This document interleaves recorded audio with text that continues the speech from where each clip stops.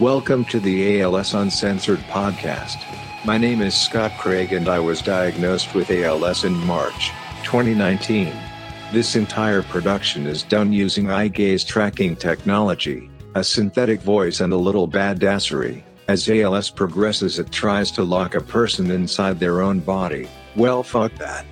There is more than one way to live life and I'm here to help you find your keys.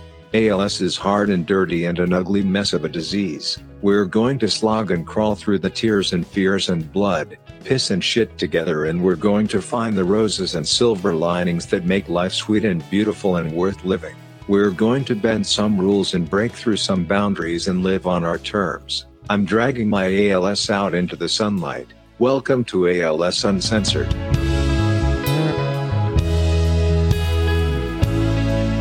One has a plan until they get punched in the face. Mike Tyson said that once. Probably just before he got into the ring with Buster Douglas. Ha ha ha.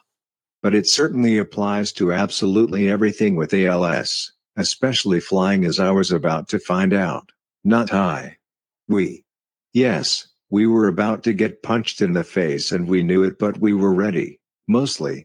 You know? Hopefully you have already listened to the Planning to Travel episode before jumping here to listen to stories of chaos and madness. If not, you probably should do that if you're actually interested in preparing for a trip, but it's far from a comprehensive guide. For the rest of you, let the chaos begin. Shall we? I booked an early flight because I wanted as much time for disaster as possible. Grandpa Irwin always said hope for the best and prepare for the worst, and we were ready. We, my indispensable team, were Erica, Vanessa and me. I'm so glad that I had the two of them with me. Going forward, I think traveling by plane with only one caregiver is possible depending on a few different factors, a direct flight being one. If I ever do that, I'll let you know. Just before the flight, I upgraded to first class. I had airline points and Delta had a fair price. Also, I was nervous. When we arrived at the ticket counter, we met Stella and she was wonderful. We began explaining what we wanted and needed, and she was fully understanding and made me feel comfortable with what was going to happen or not happen. I also have to explain that I can't talk. I use a computer that is about 60 to 90 seconds delayed because I have to type with my eyes. You also need to know that both Erica and Vanessa are very protective of me. When Erica gets into nurse mode, she is a taskmaster, and if you're not working with her, you're in the way. Vanessa's going to tell you what's happening in such a way that you just want to make her happy. Because if you don't, she will probably kick your ass. Yup. That's my team. So Stella went right down the list and I just listened to make sure that nothing was missed. We had a copy of my Promobile spec sheet direct from the website that included battery type, weight, etc. We also marked the brake levers with blue tape and made a wheelchair do and don't list that we laminated. This made Stella's job easier and easier to like us. People skills matter. You know, in no time we had everything tagged. Boarding passes in hand and on the way to security. Easy peasy so far. I even joked to the girls that they were going to have to stand in line with the poor people while I cruised through the line with my pre-check. Ha ha ha. Well, that didn't work out very well at all. First, they wouldn't let us all go through together because the girls didn't have pre-check. Pretty inflexible if you ask me, but I guess shoes and belts are still dangerous, so I kept my mouth shut. Chuckle.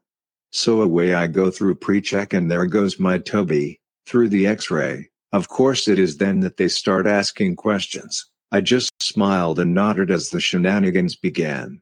You see, while I was afforded the courtesy of keeping my shoes on, the TSA pre-flight massage was fully underway. The only thing that they didn't ask me was to turn my head and cough. When they asked me to lift my arms, I rolled my eyes. Oh boy. And now they're swabbing my chair and me for explosives. Ha. I do understand and I was patient, but sheesh buddy. While this was going on, Erica and Vanessa were breezing through the other lane and trying to keep an eye on me. Thank God for nonverbal communication and eye contact. I could tell they were concerned about me and maybe slightly amused at my failure to charm my way through security. What can I say? And then I hear the words that bring fear into the hearts of the bravest souls. "Excuse me, sir. Is this your bag?" I shook my head because I only sound like a duck these days, and they started rooting through my backpack like a fat kid trying to find the prize at the bottom of the Cracker Jack box. Bastards. You have probably heard me chat about my backpack before. It goes everywhere with me and contains all the stuff I need to thrive, survive, and recover when I'm in public.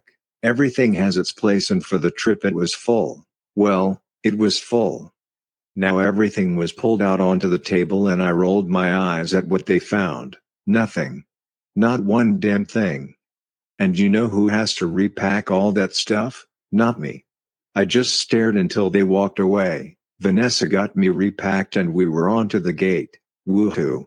We weren't the only ones that were going to be needing assistance in early boarding, but we were definitely going to be the most involved. I had played it through my head a few times and made a good effort to put it all on paper for Erica and Vanessa, and it was time to get into the ring with Buster. I even texted my flight attendant friend, Taylor. We couldn't be more ready, and then they took my Toby off my chair and onto the plane, leaving me speechless. Oh shit. This is about to get real. I know you know.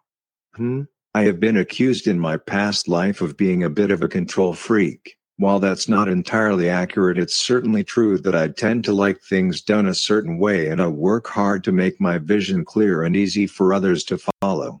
That's been completely scuttled by ALS, at least in practice, and I've had to practice patience and faith. A lot.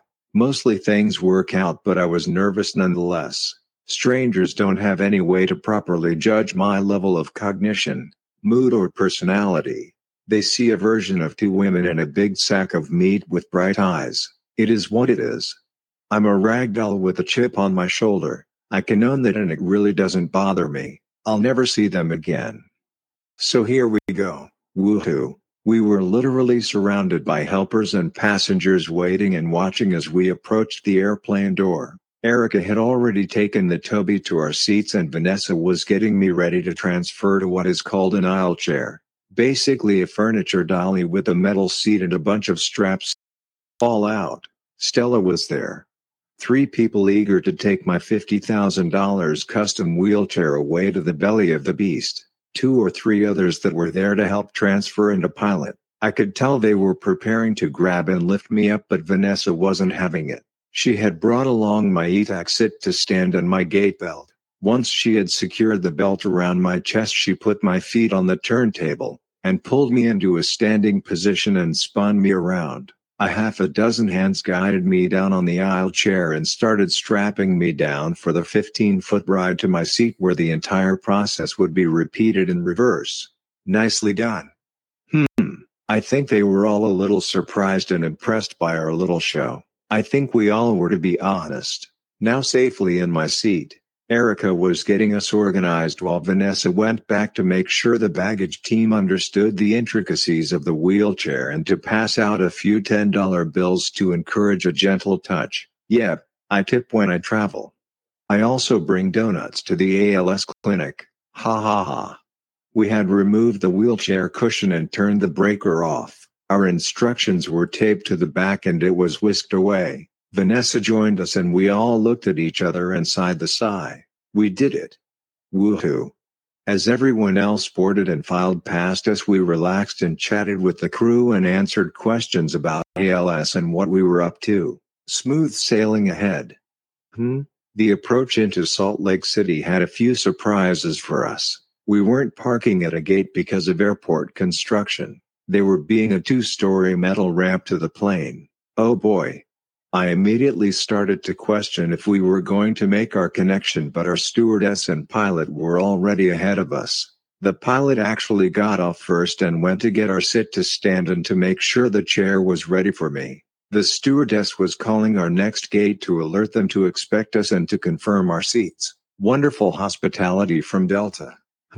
When flying and needing assistance, it's first on but last off. I knew our layover was about 90 minutes, which, in hindsight, should have been closer to 2 hours. We still needed bathrooms and coffee at a minimum, you know? Once again we were surrounded by helpers.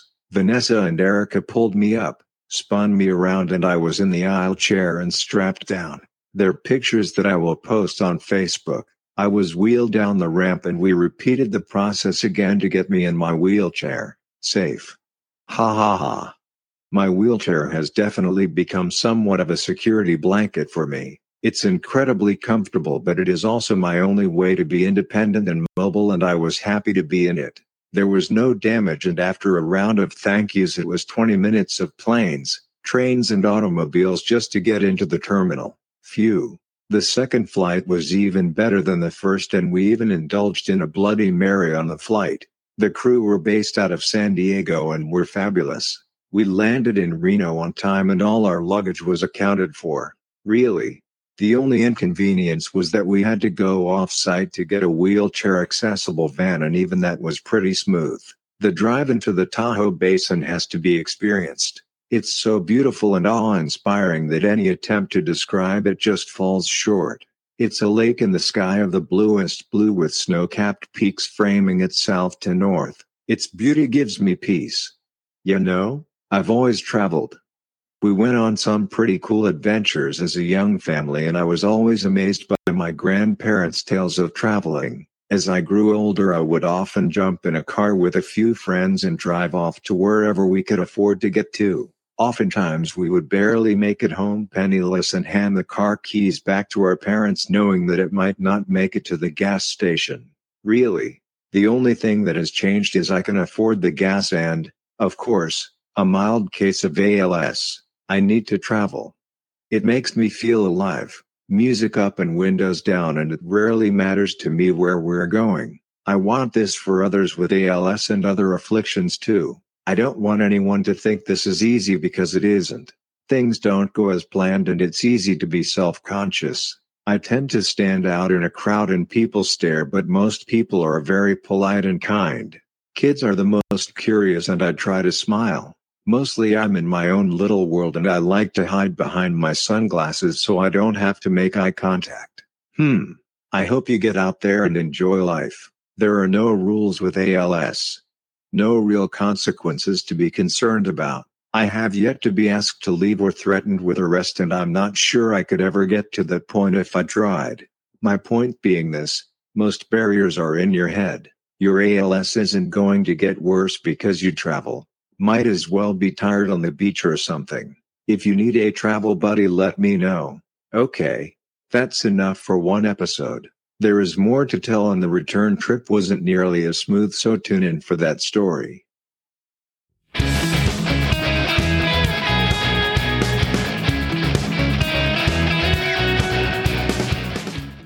Well, that's enough ALS Uncensored for one day.